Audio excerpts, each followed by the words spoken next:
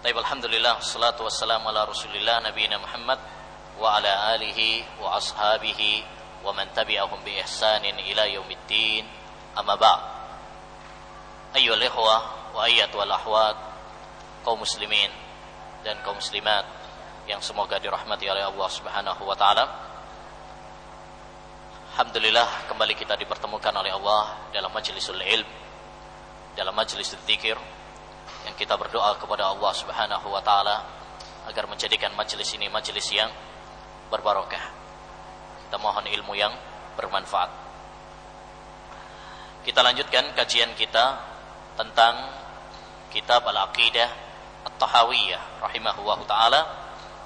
Pada pertemuan yang lalu telah kita bahas tentang akidah Ahlus Sunnah wal Jamaah terhadap para sahabat. Bagaimana akidah dan keyakinan Ahlus Sunnah wal Jamaah terhadap para sahabat Nabi sallallahu alaihi wasallam. Selanjutnya kata Imam At-Tahawi rahimahullah, dan ini masih ada kaitannya dengan pembahasan yang lalu.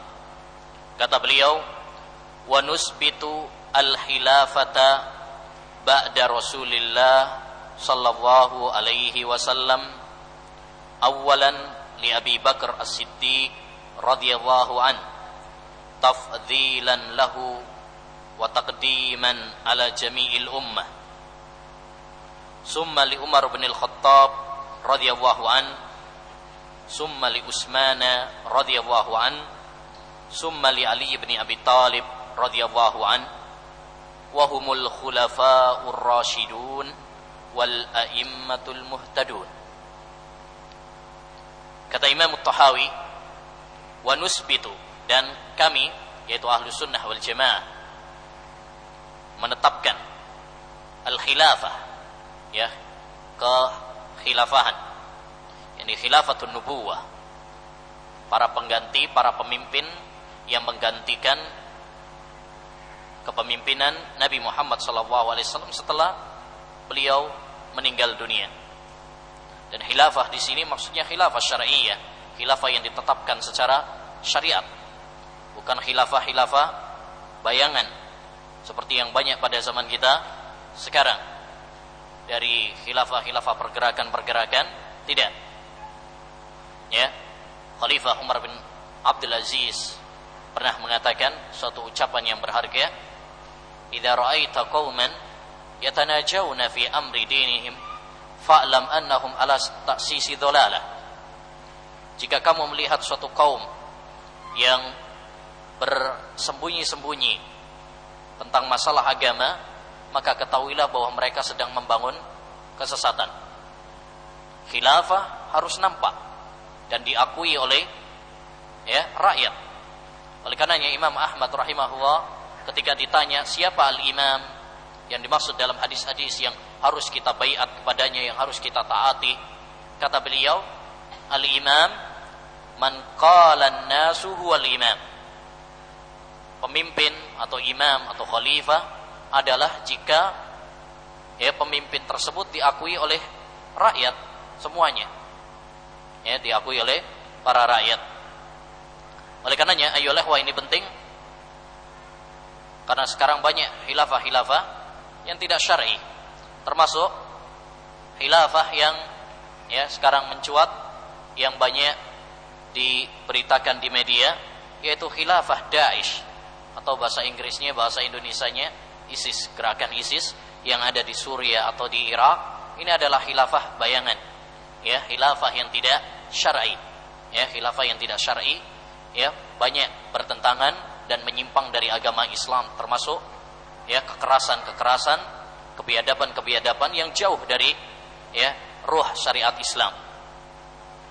Dan cara untuk menggapai khilafah yang diidam-idamkan oleh Islam adalah dengan memperkokoh keimanan, mempertebal keimanan di hati mayor kaum muslimin. Jika tauhid telah menyebar, sunnah telah mengakar, Allah Subhanahu wa taala akan menjanjikan kepada mereka terwujudnya khilafah. Allah berfirman dalam surat An-Nur, wa'adallahu alladhina amanu minkum wa amilus solihat la yastahlifannahum fil ard kama stahlafal ladzina min qablihim wa la yumakkinanna lahum dinahum alladzi irtadha lahum wa la yubaddilannahum min ba'di khaufihim amna ya'budunani la yusyrikuna bi syai'a. Allah berjanji akan memberikan khilafah ini bagi orang-orang yang beriman dan orang-orang yang beramal saleh. Allah akan menjadikan mereka pemimpin di muka bumi ini dan memberikan keamanan kepada mereka. Syaratnya apa? Ya'budunani la yusyrikuna bi syai'a. Mereka beribadah hanya kepada aku, tauhid, dan tidak menyekutukan kepada aku, tidak berbuat syirik. Adapun kita berkoar dan mendengungkan khilafah Islamiyah, tapi masih banyak kesyirikan, masih banyak khurafat, ya, masih banyak kebid'ahan, maka ini adalah sulit terwujudkan. Ada ungkapan yang bagus yang pernah dilontarkan oleh seorang tokoh pergerakan, tapi kalimat ini adalah kalimat yang bagus, sering dinukil oleh Syekh Al-Albani rahimahullah ta'ala. Beliau mengatakan, aqimu daulatal Islam fi qulubikum takum lakum ala ardikum. Dirikanlah negara Islam dalam hati kalian dengan tauhid, dengan sunnah, cinta kepada Allah, membela Islam. Niscaya akan terbangun di bumi kalian ini khilafah yang sesungguhnya. Dan perlu diketahui ayolah ikhwah bahwa khilafah, adanya negara Islam, daulah Islam, ini hanyalah sebuah wasilah, sebuah sarana, bukan sebuah tujuan. Ya, dalam artian jangan sampai kita untuk menggapai wasilah malah meninggalkan tujuan. Banyak orang sibuk berkoar tentang khilafah, tetapi justru malah tidak menanamkan tauhid di hati mereka. Khilafah hanyalah sebuah sarana, sebuah sarana. Adapun ghayah, adapun tujuannya adalah ibadah kepada Allah Subhanahu wa taala. Jika memang kita belum bisa mewujudkan negara Islam, khilafah Islam, maka yang paling penting bagi kita adalah mewujudkan tauhid, mewujudkan ibadah yang merupakan tujuan Allah Subhanahu wa taala menciptakan kita. Wa ma khalaqtul jinna wal insa illa liya'budun. Adapun kita melalaikan tauhid hanya menunggu terwujudnya khilafah, maka ini adalah kesesatan. Adalah ini penyimpangan dan kegelapan. Baik, selanjutnya wa nusbitul khilafata ba'da Rasulillah, kita menetapkan kekhilafahan setelah Rasulullah sallallahu alaihi wasallam awalan li Abi Bakr Ashiddiq. Khalifah yang pertama kali setelah Rasulullah sallallahu alaihi wasallam adalah Abu Bakar Ashiddiq. Tafdhilan lahu, karena keutamaan Abu Bakar Ashiddiq, wa taqdiman ala jami'il ummah, dan keutamaan Abu Bakar dari seluruh umat ini.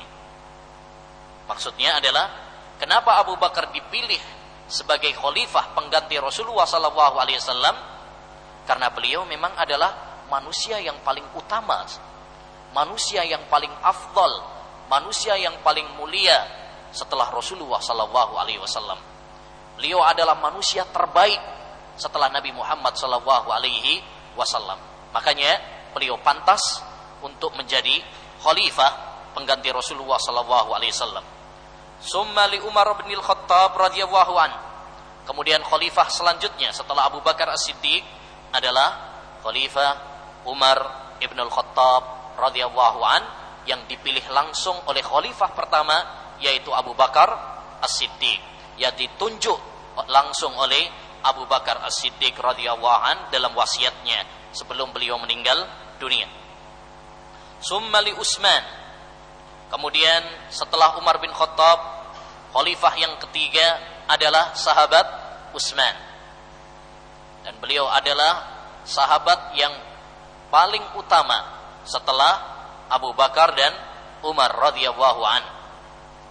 Dan ini dipilih setelah musyawarah dari 6 sahabat yang ditunjuk oleh Khalifah Umar bin Khattab radhiyallahu an.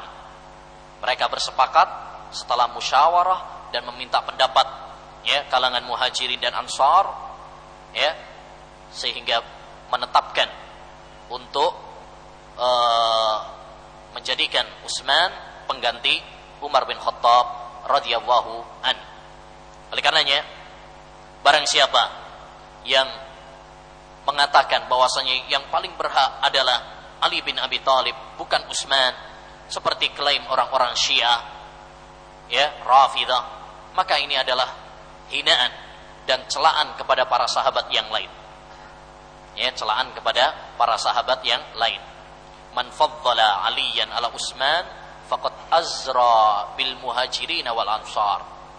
Barang siapa yang mendahulukan Ali daripada Utsman, maka pada hakikatnya dia telah menuding dan menghina kaum muhajirin dan ansar.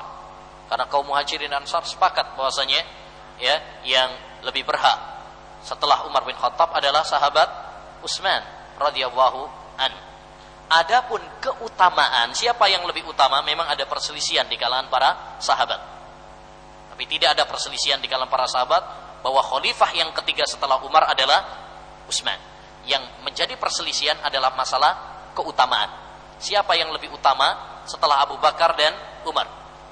Sebagian para ulama mengatakan Ali bin Abi Thalib, karena keutamaan Ali bin Abi Thalib lebih banyak daripada sahabat Utsman radhiyallahu an.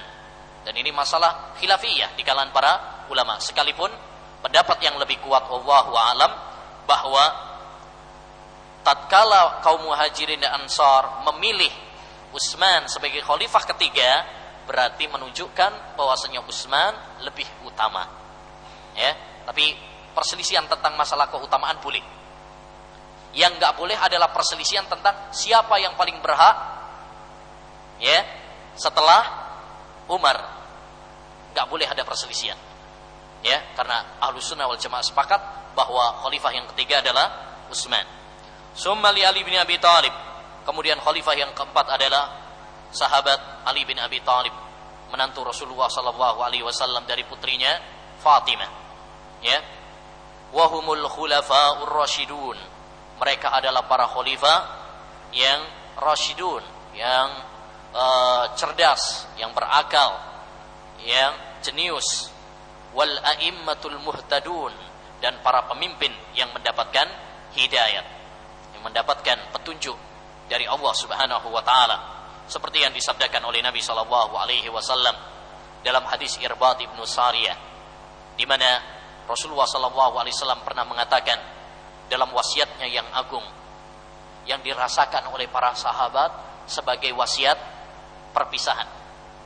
Wa'adhana Rasulullah sallallahu alaihi wasallam mau'idatan wajilat minhal qulub wa dharafat minhal uyun. Suatu saat Rasulullah pernah memberikan mau'idhah, nasihat kepada kami. Nasihat tersebut begitu mendalam sehingga membuat mata kami meneteskan air mata, dan membuat hati kami, hati para sahabat, ya, terenyuh karena kebeningan dan kesucian hati para sahabat. Faqulna ya Rasulullah ka'annaha mau'idhatu muwaddi'in fa'ausina. Wahai Rasulullah, kayaknya ini adalah wasiat yang, ya, wasiat orang yang akan berpamitan. Wasiat di detik-detik akhir kehidupan Nabi sallallahu alaihi wasallam yang akan berpisah dengan para sahabatnya. Maka Rasulullah mengatakan, usikum bitaqwallah was-sam'i wat-ta'ah. Saya wasiatkan kepada kalian dengan takwa kepada Allah dan dengan mendengar dan taat kepada para pemimpin. Wasiat takwa kunci kebahagiaan di akhirat. Wasiat taat kepada para pemimpin kunci kebahagiaan di dunia. Oleh karena ya ikhwan, siapapun presidennya yang terpilih, wajib bagi kita untuk apa? Menghormati, dan wajib bagi kita untuk mentaatinya. Ya, tidak boleh bagi kita kemudian memberontak, mencela dan mengumbar aib-aibnya. Baik. Kemudian kata Nabi sallallahu alaihi wasallam, "Faman ya'ish minkum ba'di fasayara ikhtilafan katsira." Siapa yang hidup di antara kalian setelahku nanti, maka dia akan mendapatkan perselisihan yang banyak. Dan benar terjadi. Setelah Rasulullah meninggal dunia saja langsung banyak beberapa orang yang murtad. Ya kan?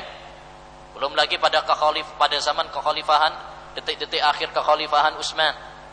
sampai beliau terbunuh oleh para pemberontak. Kemudian pada zaman Ali bin Abi Thalib, bahkan pertikaian terjadi di antara para sahabat, sehingga kita kenal ada perang Siffin, ada perang Jamal, perselisihan yang banyak. Lalu Nabi berpesan, dan ini pun sangat bagus untuk kita resapi pada zaman kita sekarang. Wasiat dan nasihat beliau ini perlu kita cermati pada zaman kita sekarang, karena pada zaman kita pun banyak perselisihan dalam masalah akidah, dalam masalah ibadah, dalam masalah tazkiyatun nufus, dalam masalah politik, ekonomi, banyak perbedaan, banyak perselisihan. Kata Nabi, fa'alaikum bisunnati, hendaknya bagi kalian berpegang teguh dengan sunnahku. Cara beragama yang telah digariskan oleh Nabi SAW. Wa sunnatil khulafa'ir rasyidina al-mahdiyyin. Ini yang menjadi syahid. Demikian juga hendaknya kalian berpegang teguh dengan sunnah para khulafa'ur rasyidin, para khalifah-khalifah yang berilmu. Al-mahdiyyin, yang mendapatkan petunjuk. Kemudian kata Nabi, addu 'alaiha bin nawajid. Gigitlah sunnah Nabi dan sunnah khulafa'ur rasyidin tersebut dengan gigi geraham. Menarik di situ, ayolah ikhwah perhatikan, addu 'alaiha. Alaiha kalau belajar bahasa Arab, di situ dhamirnya dhamir mufrad, satu. Padahal Rasulullah sebelumnya menyebutkan ada dua sunnah, sunnah Nabi dan sunnah sahabat, sunnah khulafa'ur rasyidin. Menunjukkan kepada kita bahwa antara sunnah Nabi dan sunnah para khulafa'ur rasyidin tidak ada perbedaan. Itu adalah sunnah yang satu. Karena Nabi diikuti para sahabat mengikuti Nabi. Dan sabda Nabi SAW, addu 'alaiha bin nawajid, gigitlah dengan gigi geraham. Ini adalah isyarat agar kita berpegang teguh dengan sunnah Nabi dengan kuat. Jangan lemes, jangan loyo, karena banyak tantangannya. Orang yang berpegang teguh dengan sunnah, terutama di akhir zaman, kata Nabi, seperti orang yang memegang bara api. Banyak orang yang mencela, banyak orang yang menghina, banyak yang memusuhi. Hendaknya mereka tegar, tegar di atas al-haq. Taib. Jadi Al-Imam Tahawi rahimahullah dalam paragraf ini, ayyuhal ikhwah, ingin menegaskan kepada kita tentang akidah Ahlussunnah wal Jamaah, tentang masalah khilafah setelah Rasulullah sallallahu alaihi wasallam. Kenapa beliau mencantumkan masalah ini, masalah akidah, Al-Aqidah Thahawiyah, dalam kitab Aqidah? Mungkin ini secara dohirnya, pasnya kalau pembahasan tentang sirah atau mungkin tentang masalah fikih. Kenapa kok sampai dimasukkan di dalam akidah? Kenapa? Tujuan beliau di sini memasukkan masalah ini dalam masalah akidah untuk menjelaskan akidah Ahlussunnah wal Jamaah tentang masalah ini, dan membantah orang-orang yang menyelisihinya dari kalangan ahlul bid'ah, seperti orang-orang Syiah. Karena orang-orang Syiah, ikhwan, mengatakan bahwasanya yang paling berhak menjadi khalifah setelah Rasulullah SAW harusnya adalah Ali bin Abi Thalib, bukan Abu Bakar, bukan Umar. Bahkan Abu Bakar dan Umar itu merampas haknya Ali. Bahkan salah seorang tokoh Syiah, Nu'man al-Jazairi,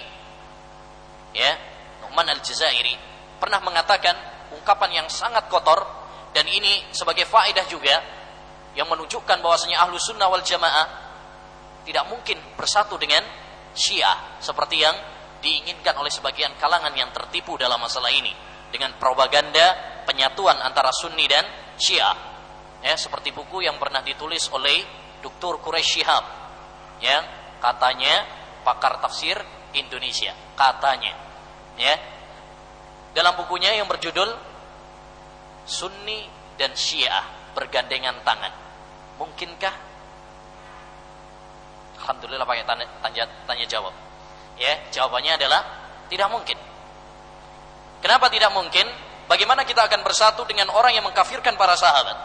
Bagaimana kita bersatu dengan orang yang mengatakan bahwasanya Al-Quran yang ada pada kaum muslimin sekarang ini tidak asli lagi? Bahkan bagaimana kita bersatu dengan Syiah yang mana mereka sendiri mengatakan nggak mungkin kita bersatu dengan ahli sunnah? Orang mereka sendiri aja bilang nggak mungkin, kenapa kemudian kita ingin bersatu dengan mereka? Ya, perhatikan ucapan Nu'man al-Jazairi, seorang tokoh Syiah, ya, dalam kitabnya Al-Anwar An-Nu'maniyah, kalangan Nikmatullah al-Jazairi. Dia mengatakan, "Inna lam najtami' ma'ahum ala ilah wa ala nabiyyin wa ala imam." Kita enggak mungkin bersatu dengan mereka, yakni Ahlussunnah wal Jamaah, dalam satu Tuhan, dalam satu nabi, dan dalam satu imam. Wa dzalika annahum yaqulun, yang demikian itu karena Ahlussunnah wal Jamaah mengatakan, "Inna rabbahum huwal ladzi kana Muhammadan nabiyyuh wa khalifatuhu ba'dahu Abu Bakar." Yang demikian itu karena Ahlussunnah wal Jamaah mengatakan bahwa Rabb mereka adalah Muhammad nabinya dan khalifah setelahnya adalah Abu Bakar. Wa nahnu la naqulu bihadzal Rabb, sedangkan kita, yaitu orang-orang Syiah, kita tidak percaya dengan Rabb ini. Wala bidzalikan nabi, kita juga enggak percaya dengan nabi mereka. Bal naqul, bahkan kami mengatakan, innar rabbal ladzi khalifatu nabiyhi Abu Bakrin laisa rabbuna wala dzakan nabiyyu nabiyyuna. Bahkan kita mengatakan Rabb yang khalifah nabinya adalah Abu Bakar itu bukan Rabb kita. Nabinya juga bukan nabi kita.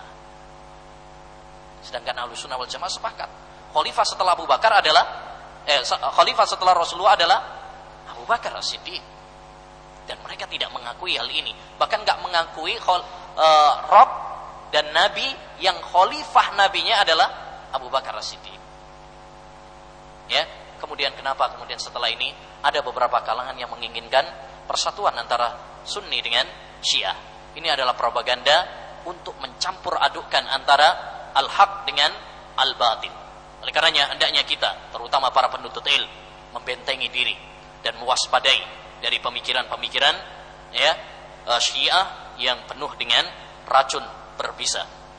Nah, jadi kenapa Al-Imam Thahawiyah memasukkan masalah ini dalam akidah untuk membantah pemikiran Syiah yang tidak memakui ya khilafah setelah Rasulullah adalah Abu Bakar dan juga Umar. Bahkan menganggap bahwasanya Abu Bakar dan Umar merampas hak kekhalifahan siapa? Ali bin Abi Thalib.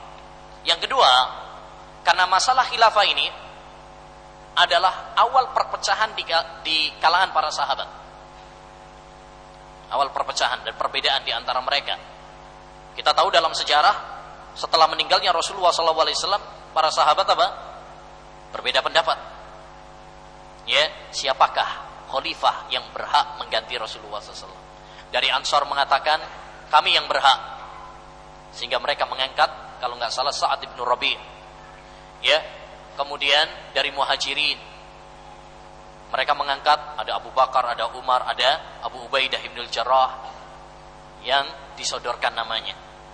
Nah, namun setelah itu perbedaan tersebut selesai dengan kesepakatan para sahabat untuk menunjuk siapa? Abu Bakar Ashiddiq radhiyallahu an, sebagaimana dalam ya tragedi Bani Saqifah. Nah, dalam masalah ini ayolah ikhwah ada beberapa pembahasan.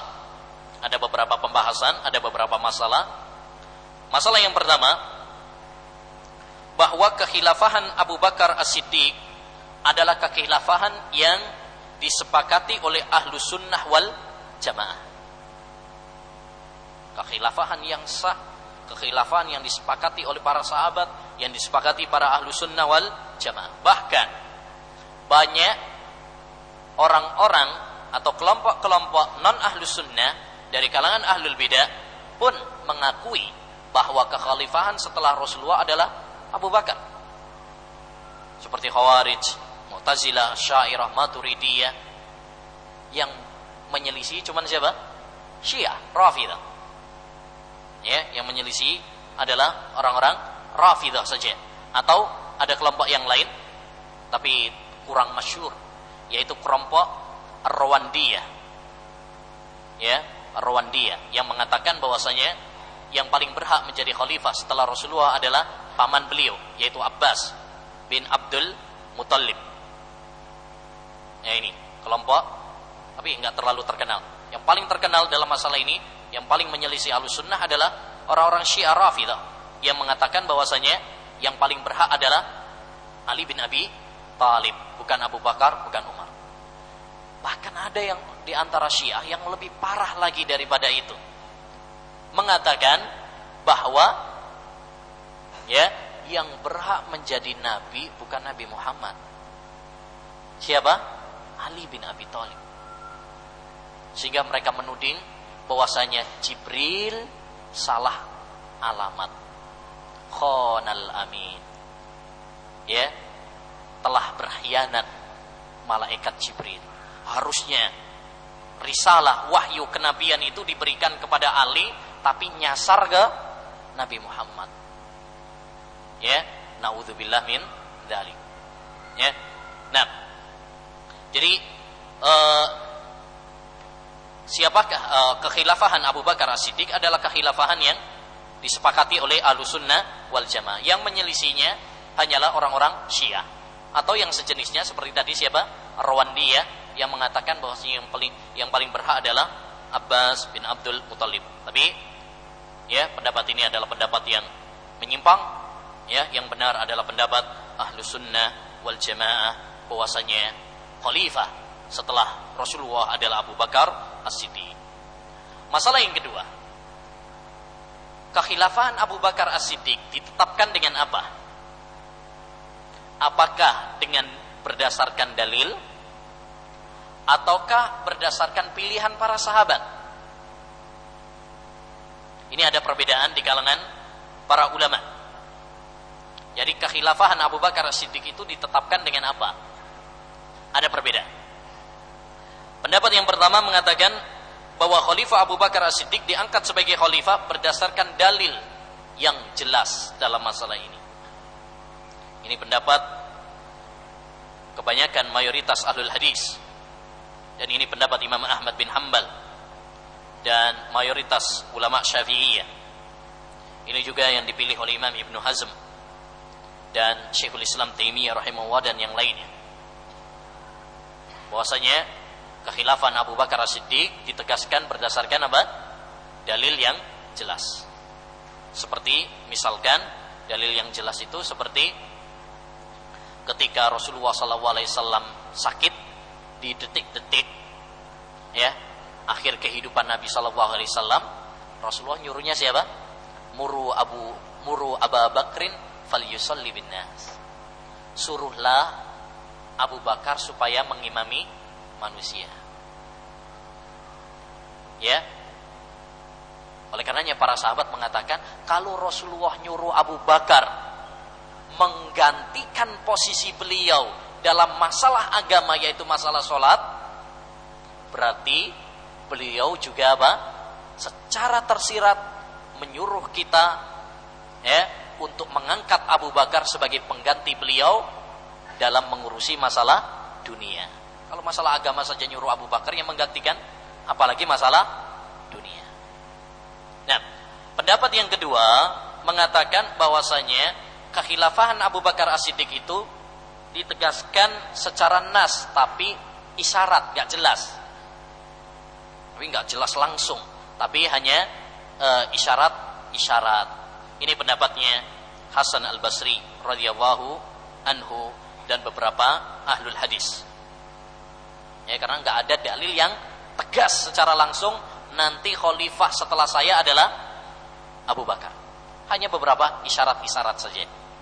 Ya, seperti juga isyarat ketika ada seorang wanita yang pernah mengatakan kepada Nabi, bagaimana kalau saya ingin bertemu dengan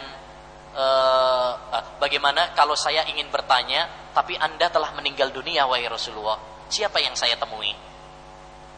Maka Rasulullah mengatakan temui Abu Bakar. Temui Abu Bakar. Ini juga isyarat bahwasanya yang menggantikan beliau adalah siapa? Abu Bakar As-Siddiq radhiyallahu anhu. Pendapat yang ketiga mengatakan bahwasanya khilafah Abu Bakar Ashiddiq itu ditetapkan berdasarkan pilihan para sahabat. Ya, pilihan para sahabat, bukan karena nas, tapi pilihan para sahabat. Andaikan kalau ada nas secara langsung yang tegas, nggak mungkin dong ada perbedaan di kalangan para sahabat, sehingga menimbulkan mereka cekcok. Kami dari Ansor yang berhak, wah dari Muhajirin, sehingga masing-masing menyodorkan, mencalonkan ya perwakilannya. Dan ini juga yang dipilih oleh beberapa para ulama, ya, banyak para ulama ahlul hadis seperti ini. Dan ini salah satu riwayat dari Imam Ahmad rahimahullahu taala. Ala kulli hal, yang jelas ya, yang jelas wallahu alam, pendapat yang paling kuat sebenarnya adalah ada memang dalil-dalil baik yang jelas ataupun yang tidak jelas sebagai isyarat saja menunjukkan bahwasanya khalifah setelahnya adalah Abu Bakar Ashiddiq. Namun yang menjadi penentu adalah apa? Pilihan para sahabat yang menjadi penentu.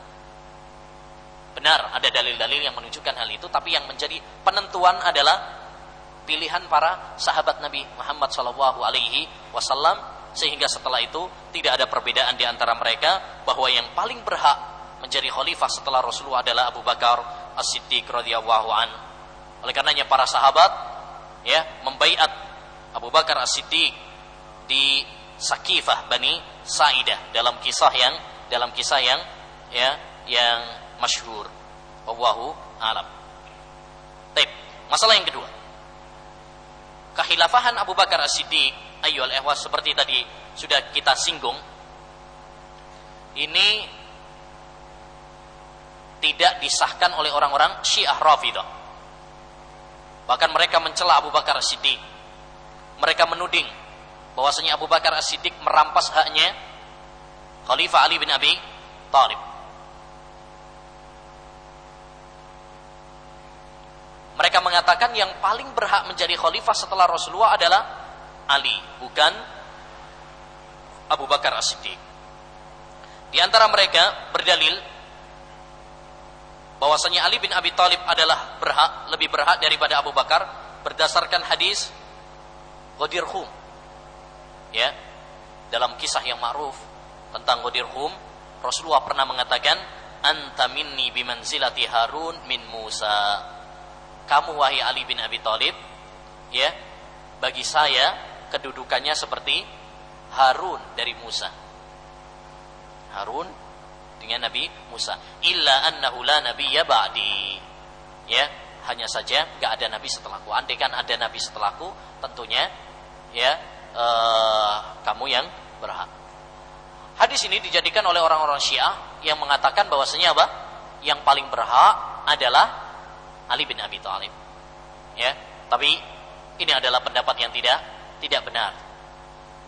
Karena tidak ada ketegasan dalam hadis tersebut bahwa yang menjadi khalifah setelah Rasulullah adalah Ali bin Abi Thalib. Benar, hadis tersebut menunjukkan keutamaan Ali bin Abi Thalib. Kita sepakat bahwa Khalifah Ali bin Abi Thalib adalah seorang yang banyak memiliki khalifah. Dan hadis tersebut adalah hiburan bagi Ali bin Abi Thalib, karena orang-orang munafik mereka mencela. Karena Ali bin Abi Thalib ditinggal, gitu kan? Ditinggal oleh Rasulullah SAW, dihibur oleh Nabi dengan ungkapan tersebut. Baik, masalah yang ketiga bahwa yang paling berhak adalah Abu Bakar Ashiddiq, kemudian Umar, kemudian Utsman, kemudian Ali. Ini adalah berdasarkan urutan kekhalifahan plus adalah apa? Masalah keutamaan. Jadi manusia yang terbaik setelah Rasulullah SAW adalah Abu Bakar, kemudian Umar, kemudian Utsman, kemudian Ali. Sebagaimana mereka yang menjadi khalifah setelah Rasulullah SAW secara berurutan, maka secara keutamaan pun mereka yang paling berhak. Bahkan Ali bin Abi Thalib, ayyuhal ikhwah, ini penting, Ali bin Abi Thalib telah mutawatir dari beliau sendiri bahwa beliau mengatakan khairul ummati ba'da nabiyha Abu Bakrin wa Umar. Sebaik-baik manusia setelah Rasulullah SAW adalah Abu Bakar dan Umar. Ini Ali bin Abi Thalib sendiri yang ngomong. Mutawatir dari beliau. Bahkan beliau juga mengatakan di atas mimbar Kufah, ya, mimbar Kufah, dan ini juga mutawatir sebagaimana disebutkan Syekhul Islam. Beliau mengatakan, man faddalani ala Abi Bakrin wa Umar jalattuhu jildatal muftari. Siapa yang lebih mendahulukan saya daripada Abu Bakar dan Umar, maka saya akan mencambuknya, karena dia telah berbuat, ya, kedustaan, karena dia telah membuat tudingan yang tidak benar. Ini sudah mutawatir dari Ali bin Abi Thalib. Ya, konyolnya orang-orang Syiah malah apa? Menyelisihi petua imam mereka sendiri, yaitu Ali bin Abi Thalib. Oleh karenanya klaim orang-orang Syiah bahwasanya mereka mencintai Ahlul Bait, mereka mencintai Ali bin Abi Thalib, pada hakikatnya adalah, ya, klaim yang dusta, klaim yang bohong. Kemudian Umar bin Khattab radhiyallahu an, dan ini kekhalifahan dipilih langsung oleh Abu Bakar Ashiddiq radhiyallahu an, ya, karena Umar bin Khattab itu tidak ada sering bersama Abu Bakar, dan dua orang ini sering bersama Nabi, sering. Rasulullah masuk bersama Abu Bakar dan Umar, keluar bersama Abu Bakar, musyawarah bersama Abu Bakar dan Umar. Bahkan kuburan mereka pun disenandingkan. Ada kuburan Nabi, Abu Bakar dan Umar. Tidak ada yang lain. Menunjukkan keutamaan dua sahabat ini yang sangat dekat. Ya, ajaibnya orang-orang Syiah sangat membenci Abu Bakar dan Umar ini. Sampai pernah disebutkan dalam sejarah mereka pengen ngambil jasad dari kuburannya Abu Bakar dan Umar. Pengen diambil. Ya, ngambil jasadnya Nabi SAW juga. Akhirnya kemudian terbongkar. Gak nyampe. Alhamdulillah dengan pertolongan Allah. Dan saking mereka bencinya sama Abu Bakar dan Umar, di Iran nama Abu Bakar dan Umar itu dijadikan keset. Tahu keset ya? Di wisi-wisi dan sebagainya itu ada tulisannya Abu Bakar, sehingga diinjak-injak. Naudzubillah min dzalik. Mereka juga membunuh orang-orang yang punya nama Umar. Siapa namanya? Umar. Ini orang-orang Syiah, saking bencinya mereka dengan orang-orang Ahlussunnah wal Jamaah, dengan Abu Bakar dan Umar. Ada kisah lucu. Ada orang mau pergi ketika datang ke Masjidil Haram. Kalau antum ke Masjidil Haram itu ada beberapa pintu. Ada pintu Malik Abdul Aziz, ada pintu Raja Fahad, ada pintu Abu Bakar, ada pintu Umar, ada pintu Ali, ada pintu Utsman, gitu ya. Banyak pintu. Suatu saat ada orang Syiah mau masuk. Pas ternyata pintunya pintu Umar. Gak jadi masuk. Saking bencinya sama nama Umar, gak jadi masuk. Ada seorang ulama Ahlussunnah wal Jamaah lihat kejadian itu. Jadi orang Syiah mau masuk, gak jadi masuk gara-gara ada nama Umar. Maka dia mengatakan, radhiyallahu anka ya Umar. Semoga Allah meridhoimu wahai Umar. Ya, dulu Nabi bersabda bahwa setan itu lari ketika melihat kamu. Ya kan? Mereka lari kalau ketemu Umar, maka setan, kata Nabi, cari jalan yang lain. Demikian juga saya melihat setan di dunia ini. Mereka juga apa? Cari jalan yang lain melihat namamu. Walaupun cuma namanya saja takutnya. Berarti setan dari jenis manusia. Kemudian Utsman, kemudian Ali bin Abi Thalib, dan mereka adalah Khulafaur Rasyidun, ya, yang kita mohon kepada Allah Subhanahu wa taala agar meridhai mereka semuanya, dan agar menjadikan kita mencintai dan meneladani para sahabat dan para khalifah setelahnya. Walhasil ayyuhal ikhwah, apa yang disebutkan oleh penulis ini adalah masalah akidah, ya, masalah akidah yang harus diyakini oleh seorang muslim dan muslimah. Dan hendaknya bagi kita menjauhi pemikiran-pemikiran, termasuk pemikiran Syiah yang sekarang mulai banyak merebak di Indonesia. Ya, mungkin penting suatu saat ya bagi antum untuk mengetahui tentang hakikat akidah dan pemikiran-pemikiran Syiah. Ya, pemikiran Syiah. Mudah-mudahan ya, suatu saat bisa dibahas secara tuntas tentang bagaimana sebenarnya akidah Syiah. Ya, wallahu a'lam, sallallahu wasallam ala nabiyina Muhammad wa ala alihi washabbihi ajmain. Assalamualaikum warahmatullahi wabarakatuh.